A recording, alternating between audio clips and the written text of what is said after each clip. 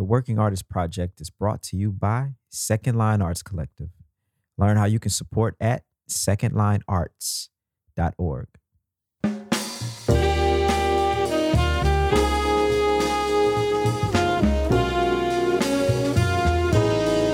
We're creating a platform for those who are curious, one that tells the story from the artist's perspective.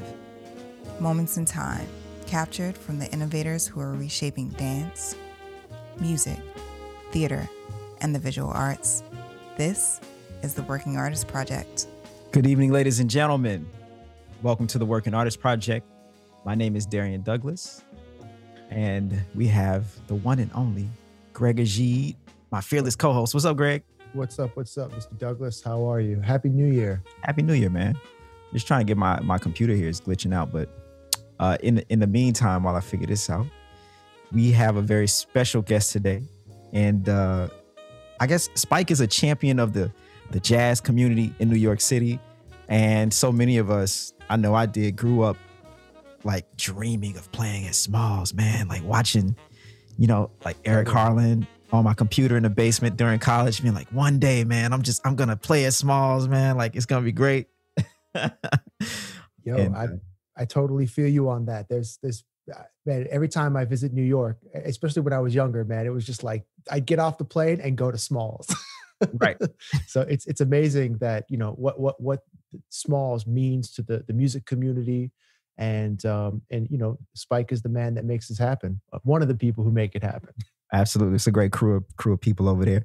And I guess why don't we go ahead and bring Spike on, and we'll get this thing rolling, man. What's up, Spike? Oh, hold on, you gotta unmute you. There you go. What's up, man? Hey, Darian, how are you? I'm great. Yeah, thanks for coming on the show, man.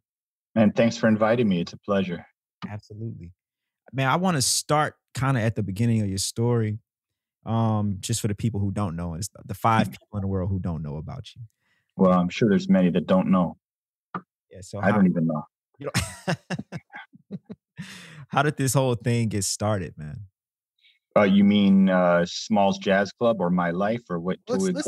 We should take a step back. So, how you're a wonderful pianist, and I was wondering maybe how did life bring you music? Thank you for asking that question. Actually, my mother started me on piano lessons when I was very young. She got a piano and brought it in the house, and then got me a piano lessons with a local lady in our neighborhood. And I was born in Manhattan, and my dad was teaching at Columbia University at the time, but we were living in a place called Teaneck, which is right over the George Washington Bridge, a small town right out in New Jersey there. And so I was going to school there, and I started piano lessons in that neighborhood. And my mom was very diligent about making me practice. I have to say, it was quite it's quite strict for a while there, where I had to practice. And what that did was it kind of got my mind into the piano, and I took to it very quickly. And then, believe it or not, there was this television movie starring Billy D. Williams as Scott Joplin. And it was a story of Scott Joplin, a movie about him, like a docudrama, or not even, it was like a TV show about Scott Joplin. And I saw that, and it blew my mind for some reason. It made me I don't know. So I started really getting into ragtime piano and playing Scott Joplin's music when I was very young. After that, what happened is my father got a job in St. Louis, Missouri. And when I was about 13 years old, he moved me to St. Louis, Missouri, where I went to high school. And it was in that high school, they had actually quite a few great jazz musicians that are still to this day playing at the top of the field. For example, Neil Kane and Peter Martin, the pianist, and Todd Williams, the saxophone player, and Chris Thomas, the bass player. Nice. We all went to the same high school and had the same high school jazz band together. Jeremy Davenport was a great trumpet player he's still playing in New Orleans. And we were all friends in high school. Actually, Peter Martin was kind of the ringleader, but it got us thinking about jazz music. And then that was the time when this was about 1985, and Wynton Marsalis was just coming into prominence at that time. And he really had a heavy effect on us. And I remember we met him, And he kind of gave us some advice about what to practice and what to transcribe and this and that. And so it got us all, put a fire under all of our asses, actually. And every one of us to this day has become a professional musician, you know, in the scene. But those guys all went to New Orleans, and I went back to my hometown, New York City, and I went to the New School, and I got into their jazz contemporary music program. And that was in the year 1986. So my classmates at that time were guys like Peter Bernstein and Jesse Davis and Larry Goldings and Brad Meldau and Samuel Hell. And there was like a whole group of very talented young people getting together at the New School at that time. And also the New York City jazz scene was quite fertile back in those days. It was really quite a different thing. Well, now it's a different story altogether. But even in those days, it was quite vibrant. I began to play gigs and stuff, just like age 19, 20 in New York City. And in those days, you could do a lot of gigs, in restaurants, playing duos with bass players or just solo piano. I did a lot of that. Or there was a lot of little clubs in the East Village. You could play trio or quartet, didn't pay a lot, but you would play a lot of jam sessions. And then, normal gigs like art galleries and private parties and teaching, whatever you could do, you could make a living. And that's basically what I did for quite a long time, basically almost till I was 40, really. I mean, that includes some tours. I got a chance to work with Maynard Ferguson's band and tour with them. And I did a lot of big bands like Artie Shaw Big Band, Glenn Miller Big Band. I got to meet Tony Bennett, started working with him a little bit as a rehearsal pianist. And I had interactions with great musicians at that time. But when I turned about 40, or just as I got to be 40 years old, I kind of had this feeling like, man, I got to think about my future, because I've already been playing jazz in New York 20 something years, and it's very difficult, So I decided to go back to school, and I enrolled at the State University of New York, where you had Todd Kuhlman running that program. And I did my master's there. I came in as like an old man, all these young guys. But it was very good for me because it got me like focused on, thinking about being a teacher and that kind of thing.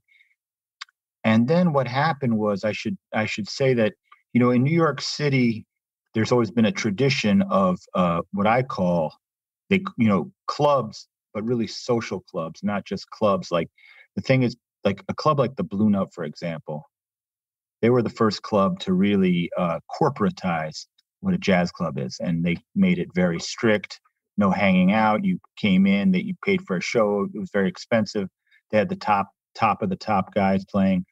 But the real clubs that I remember when I was a kid, like the Village Gate, for example, it was like people were hanging from start to finish. It was like a big family in there having a ball, and people were playing great music. And that was always in my mind what a real jazz club was supposed to be about, like getting together with your friends, your cats, colleagues, people from other fields who and just hang, play, hang. The bar gets set very high. In those days was a club called the Village Gate, owned by Art DeLuga, a famous jazz club owner. And that was the scene for us for a while. I hosted the jam session there on what they called the Terrace. And that was a thing where cats would roll by and play. I was way too young, and I didn't know what I was doing, man. I really have to say I was in over my head. But, I got my ass kicked so much that it was just ridiculous. I was beaten to a pulp. But I somehow came out of it always keeping inspired, and my teachers always saved me, great teachers. And so I kept playing, even though my boy was like Brad Meldau, and he was becoming a superstar because he was a genius. And I'd be left playing the, 7 p.m. solo piano show at some Italian restaurant. So you become humble in your spirit when you serve the music, and that's kind of what happened for me, was like the arrogance of my youth led to a more mellow approach of my life. And I began to have the idea of, rather than trying to make myself into some kind of famous or great artist, I would just resign myself to the idea of service through the music, and just enjoy playing and continuously developing, but not trying to necessarily making a living from music is very hard. I found at that time, it just was wearying me on my soul. And so that's why I was going to get into teaching at that point. But what ended up happening, honestly, was Small's Jazz Club. So I should get back to the Village Gate. The reason why I brought up the Village Gate was because the scene at the Village Gate was very intense. But what happened was the Village Gate went under. And it was the first of the great jazz clubs to really be crushed in the new corporate New York. And that because the Village Gate is now a CVS drugstore, desecration of our holy spots. But that great club fell. And we felt that hard because that just took the floor from under us. But right at that time, a guy named Mitch Borden, a great jazz saint, opened up Smalls Jazz Club at 183 West 10th Street. And I remember Grant Stewart, who was my best friend at the time, called me up and said, hey, there's going to be a club and I'm going to play the first show. Oh, really? Next thing you know, we're hanging at Smalls again. And the whole crew kind of moved from Village Gate right to Smalls. And Mitch ran that club 24/7, man. You know, at first he tried to get a liquor license and he got ripped off by some lawyer and lost his chance. And then he decided just to do it as a BYOB. And in those days, we're talking about 1994, New York was pretty loose still at that time. I mean, Greenwich Village was pretty wild. You could still smoke inside. People were going crazy in there. It became a crazy pit. You know, it was like, you know, the thing is, because people have such high regard for Smalls now, which I appreciate very much, but they forget the perspective that back in the old days, I'm talking about, this was before I was involved in managing of it, but I was hanging there playing every night and involved in the scene there. I had my own gig every Tuesday night, late night, running a session. And, you know, it was quite a fertile scene. But the thing is that all the cats that were hanging there at that time were in their early 20s and nobody knew who they were. So it was guys like, you know, Kurt Rosenwinkel or, you know, Peter Bernstein or Omer Avital, but they were just kids from Brooklyn trying to have a gig and playing late. Now, the real jazz stars at that time, if you're talking about the serious, you know, Kenny Kirkland or Mulgrew Miller or, you know, James Williams or any of these great musicians that were like that generation, they wouldn't set foot in Smalls. Wow.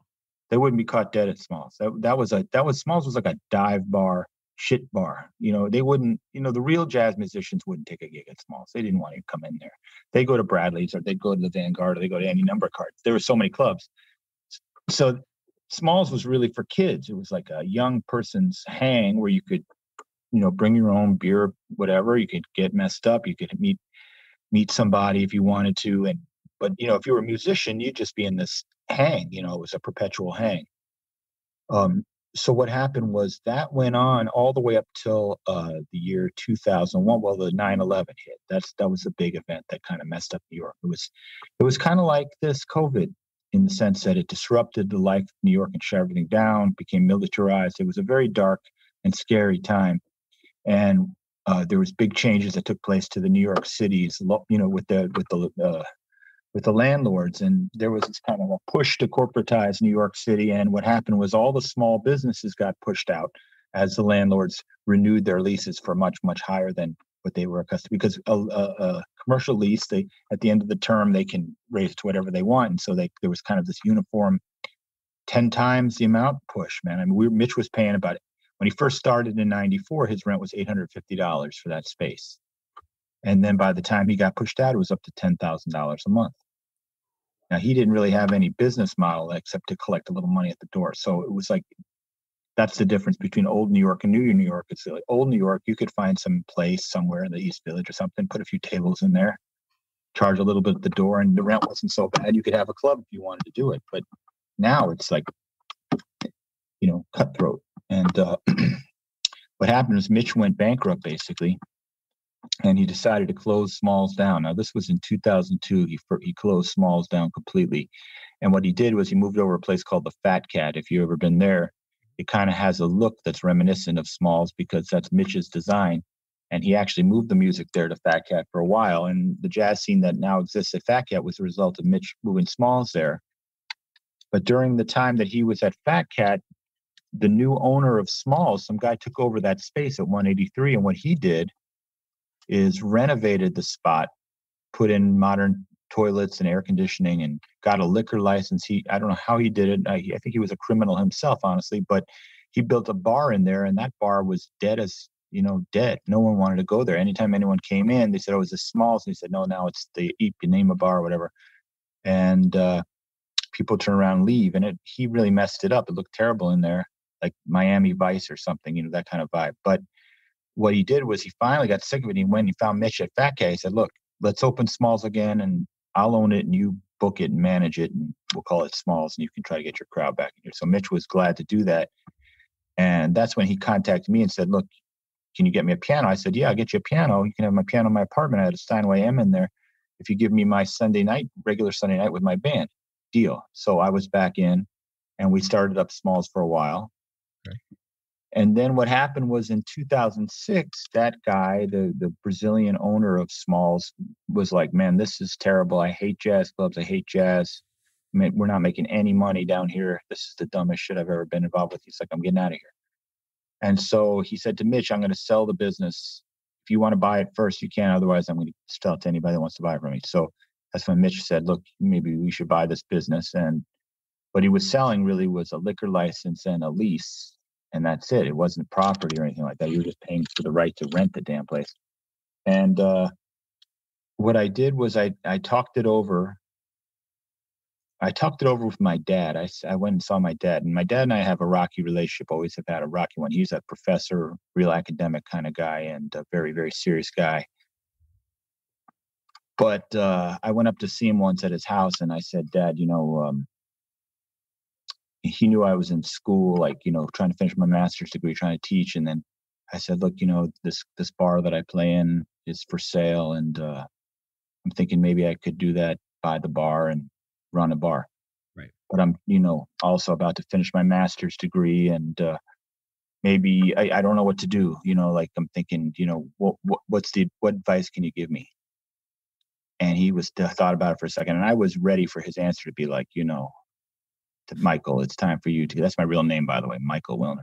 He said, Michael, it's time for you to, I was thinking he was going to say that. Michael, it's time for you to get grown up and pay some music, da-da-da-da. But instead, he looked at me for a second. He said, man, buy the bar. I was like, what? Really? Right. He said, buy the bar, man. And I said, why? And he said, because he goes, nothing worse than being a teacher. He's like, I never want to do this shit again in my life. And he was just like, whatever you do, don't become a college professor. He's like, do not do it. He's like, you can drive a trash truck. I'd rather you do that than go into college teaching. I was like, damn, okay. So it was kind of cynical advice, but at the same time, I took him to heart. So that's when I got some money together and went in as a partner there at Smalls. That was in 2007.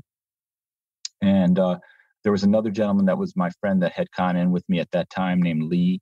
And me and Lee and Mitch ran the club for a while. And then Lee decided to go, and I bought out his portion of it. And we continued, Mitch and I, running the club together up until, right about 2019, which was when Mitch finally retired. He decided that he had enough of Smalls. He had been there a long time, and him and his wife moved to Brooklyn.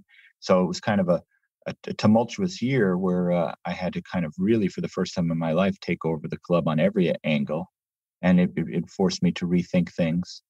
I should also mention that in 2013, we opened a second spot called Mesro, which became our companion club right across the street from Smalls. Yeah. And, that was when I designed, and we just kind of thought at first it would just be a holding pen for people waiting for their shows at Smalls. And then it kind of took on a vibe of its own, and then it was quite popular in its own right. So we had quite a busy period, especially in the last 5 years, running both clubs simultaneously.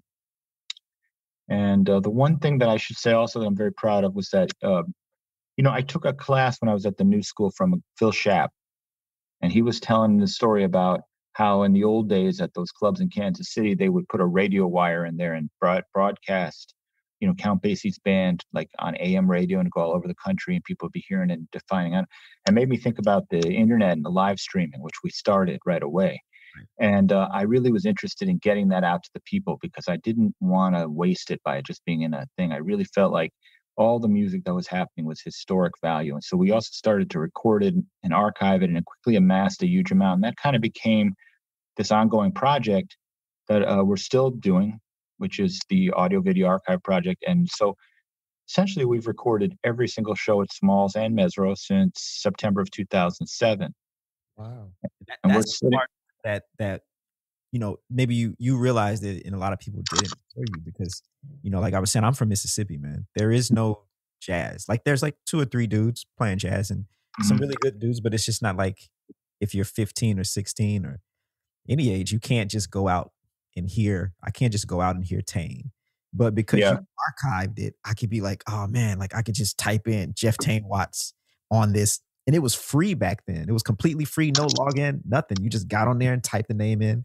That's Anybody true. would think of. And it would just be like so much shit to listen to, and your head would explode. Yeah, man. Well, we're at 19,000 plus recordings in there, and at least 4,000 musicians represented.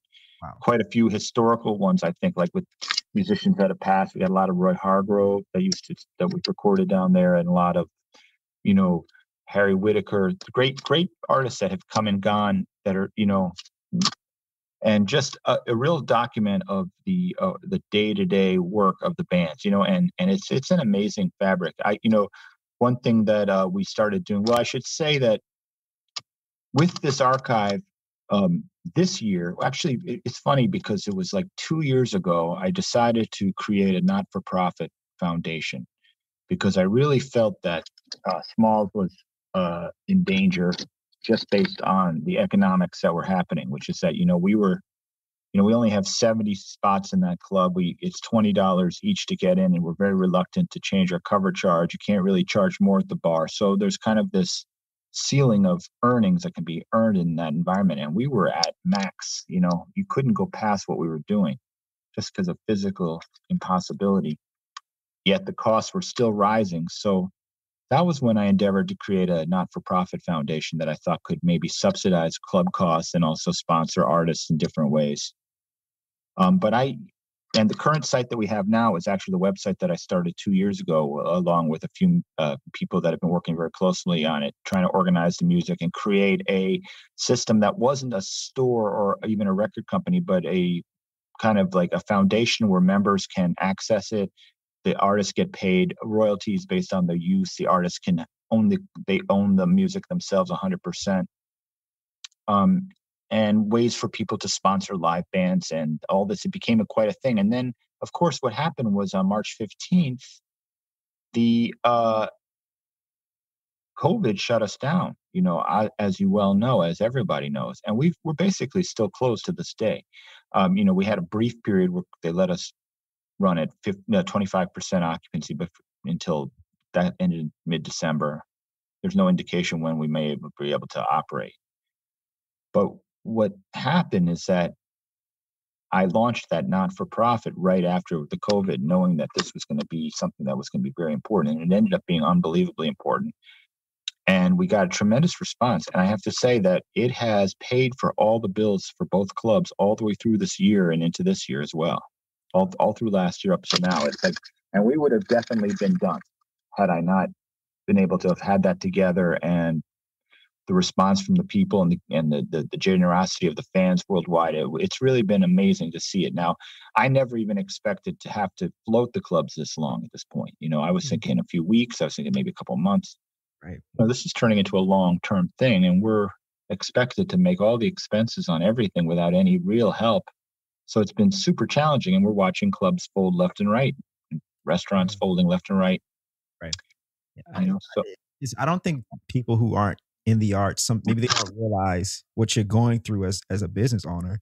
And also they don't even realize how innovative you are, because immediately you were like, okay, plan B, start a nonprofit, use the power of the internet to try to keep it going.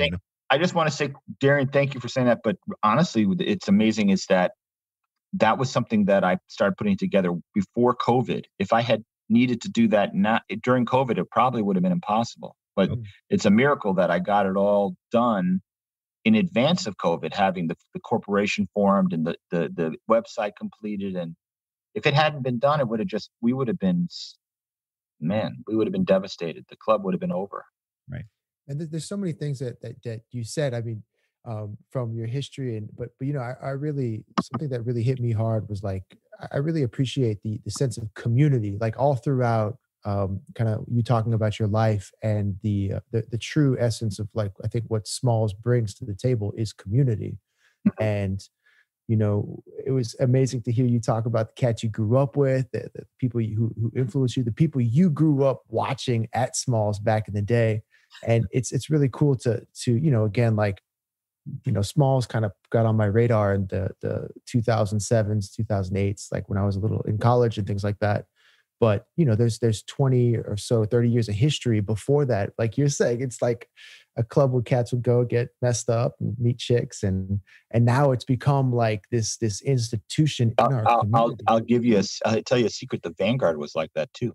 I Really? remember when I was a kid, the Vanguard was not like now. It's like you go to the Vanguard, it's like sitting foot in a church. You have to be silenced and hallowed ground, and Yeah.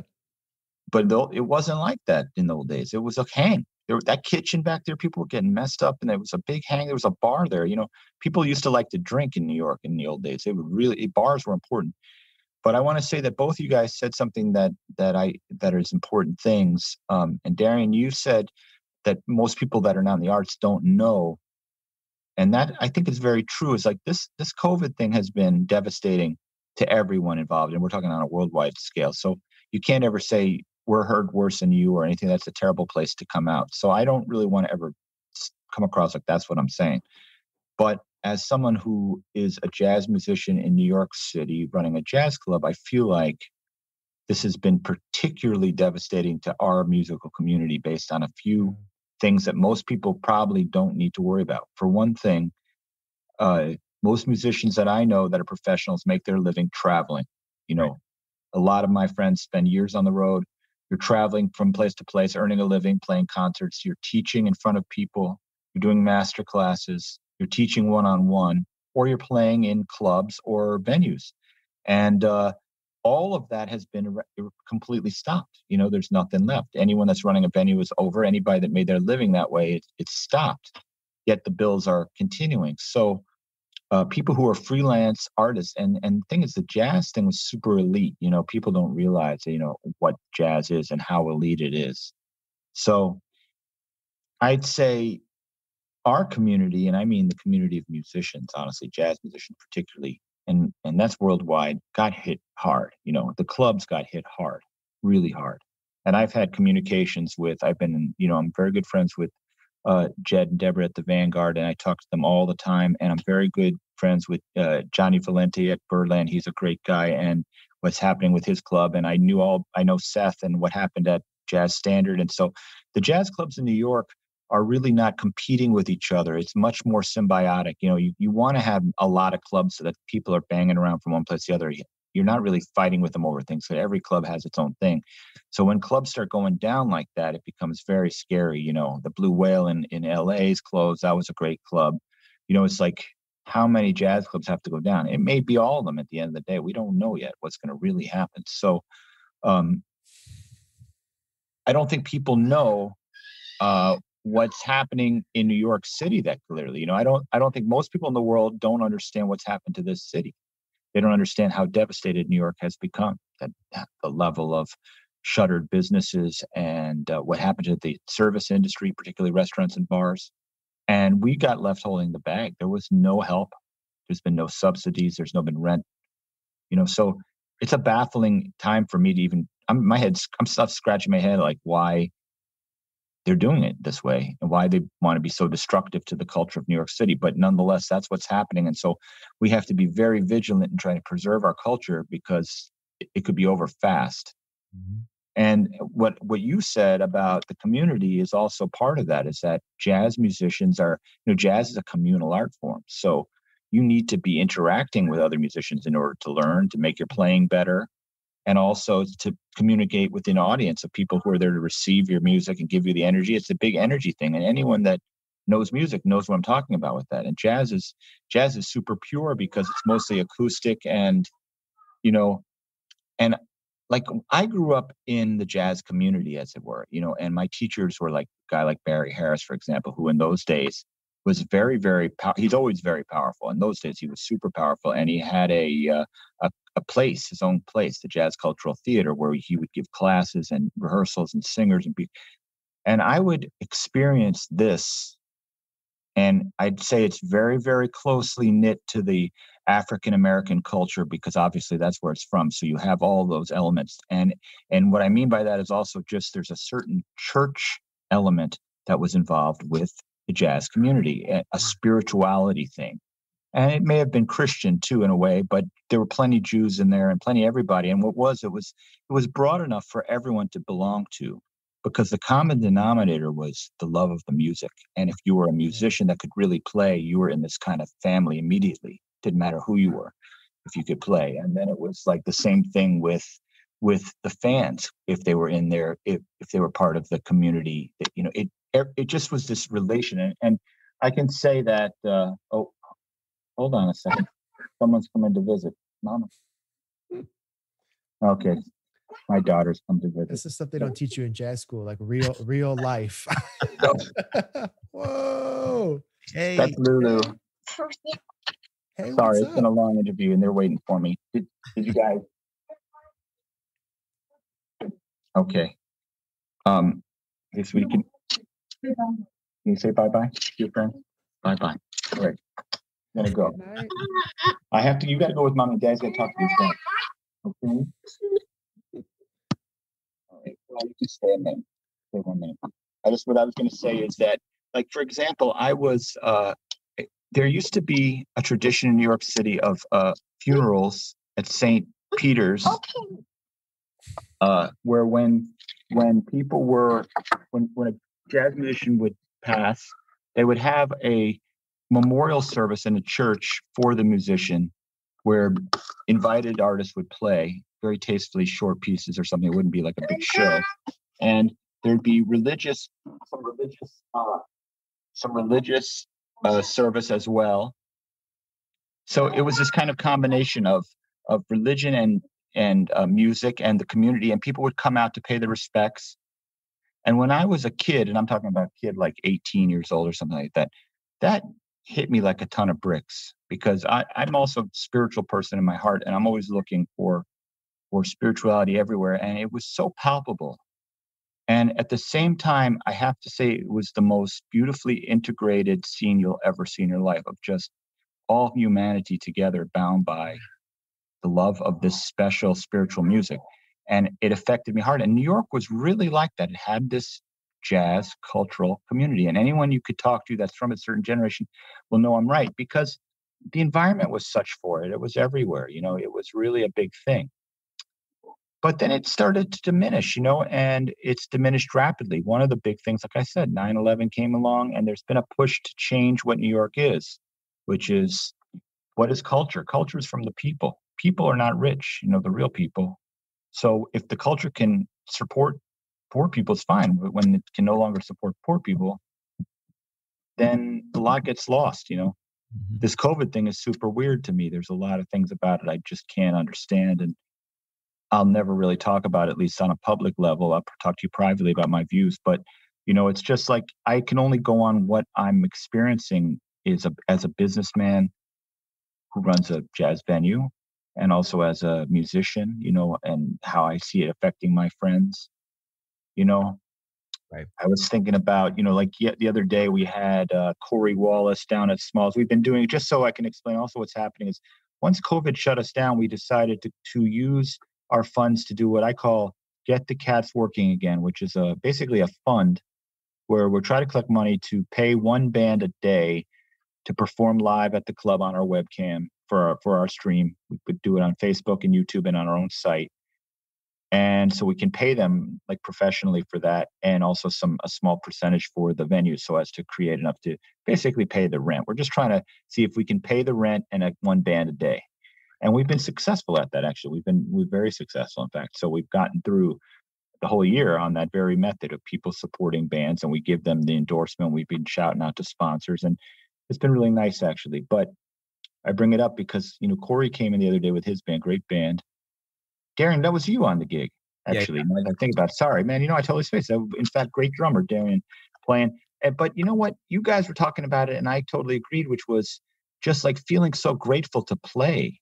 Mm-hmm. Just having a chance to finally play again with your friends, or with your, with your constituents, whoever you are with, And man, that's what I was hitting me, because sometimes when you're a professional musician, you can really get sick of music. You get sick of playing sometimes. It can be a drag, or you're sick of playing the same old da-da-da.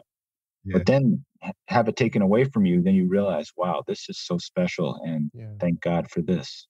Yeah. You get kind of jaded I do want to touch on a really good point that you made, that the symbiotic relationship of clubs, but also if you're not a touring musician, you don't realize that when you are on tour, say you play one big venue, but you need those clubs. Those clubs going to get you to the next city, because you can play 2 or 3 clubs on the way to that next big hit, because you may only have 3 or 4 big gigs Right. on a tour. If you're not doing stadium, if you're just doing a medium-sized tour or whatever, and I know exactly what you're talking about. I've done a lot of European tours throughout my career with different bands, a lot of European musicians as well as some other people, but also played in a lot of those little clubs all over Europe and got to see them. And of course, as a club owner too, I became friendly with the owners, and just, it's kind of fun to be on both sides, really. But one of the visions I had for Smalls Live Foundation, the foundation, is if we could really get proper funding, it would be great to sponsor tours of small clubs. Like if you could, let's say you didn't need to worry about those big gigs to pay everything. Like what if you could just get a grant from a foundation that would pay the air travel and salary of the musicians, and then you just book only these little clubs and charge just like very nominal rates for people to come there. Maybe the clubs are good for just like, a dinner and a room or something, like they don't have to pay a lot for the musicians. And you just start putting some great bands going on tour. You could create a whole circuit of little clubs. And if you had the right funding, you could just start a whole circle of cats going through the same thing. I know there's a bunch. Now, I don't know what the scene's going to be like post-COVID, man. We have to kind of realize that all our dreams up to that point are now kind of subject to, we have to kind of wait and see. It's really hard to think that everything's going to jump right back. I think that there's going to be a lot more damage than people realize. Absolutely. I think it'll take it, because Greg and I moved to New Orleans right after Katrina, and I'll say it took 5 years before New Orleans became normal again. Yeah. And so, that's kind of what we're living through right now. It might be 5 to 10 years before it's like it was pre-COVID. As far as it's impossible to conjecture. That's all I can say. Who knows? Because I don't know, man. I think it's impossible to make predictions at this point because you just don't know. Yeah, we haven't assessed the damage yet. You talk about Katrina. I think Katrina is a very good analogy, because that's what, at least with New York, it was kind of like a financial hurricane destroying New York City, and we haven't been able to sort out the damage yet. You can walk around Greenwich Village very easily though and count the number of for rent signs you see, because shit got cleared out down here, man. Yeah. This is the area of a very unforgiving rent. You miss 1 or 2 months and forget it, you're done. Yeah. Unless you have deep pockets, most people don't. So. But like an event like COVID or Katrina, and I think that like just it makes a place like Smalls, and it makes those smaller communities, like those small owned businesses, even more important, because I feel like COVID and Katrina, those were both opportunities to clear out the cities for corporations, people to come in with money and buy things cheap. And then 10 years later, it's 10 times more than it was 10 years ago. But, yeah, that's what's happening. That's exactly what it is. And it's like, man, for something like, for an organization like Smalls or all the communities that we love, like we have to support people like you and really support the local infrastructure, because, man, shit, when everything becomes corporate, that sucks. When everything becomes a CVS, like... Well, I'll tell you, my feeling is like I'm really just kind of committing myself psychologically for 2021 and continuing in this current vein that we're in, which is one show a day, live stream, closed club, whatever they make us do. Now, next year at this time, maybe we'll have an interview, and if things are similar or worse, then I don't know. I'm not going to be in this thing where I'm going to just burn myself completely out. It has to be some sense that there will be a rebound, that there will be an ability for a jazz venue to come back. If we can even do it modestly, I'm going to do it. But if it becomes like impossible, then impossible is impossible. And that's not our fault. That's the environment's fault. And that's what happens sometimes. Things change and things end. Sometimes we all got to just go through the stages of grieving and realize that maybe there is some things we got to start accepting about what we do and what was. I mean, jazz clubs are archaic, man. They were archaic before COVID. Now it's particularly so because especially like a basement, who's going to come down to a basement club and sit down there? I don't know. People are afraid to even go into a store. It's just so sad because again, like, coming back to the idea of community and human connection and people from different backgrounds, finding some way to link up, have conversations, become friends. Like, I mean, that's the value of being down in the basement, and Yeah, clubs like that. of course I agree. Yeah. We're getting close to time, and I want to make sure we don't forget to give you an opportunity to tell the people how they can donate to small organizations and how they can help keep going, so that we don't have to see that future, and while we wait for whatever else to kick in, so we can get back to. But the best way to support us really right now is through the Smalls Life Foundation, which is a 501(c), which means that it's a not-for-profit corporation, and that's here in New York City.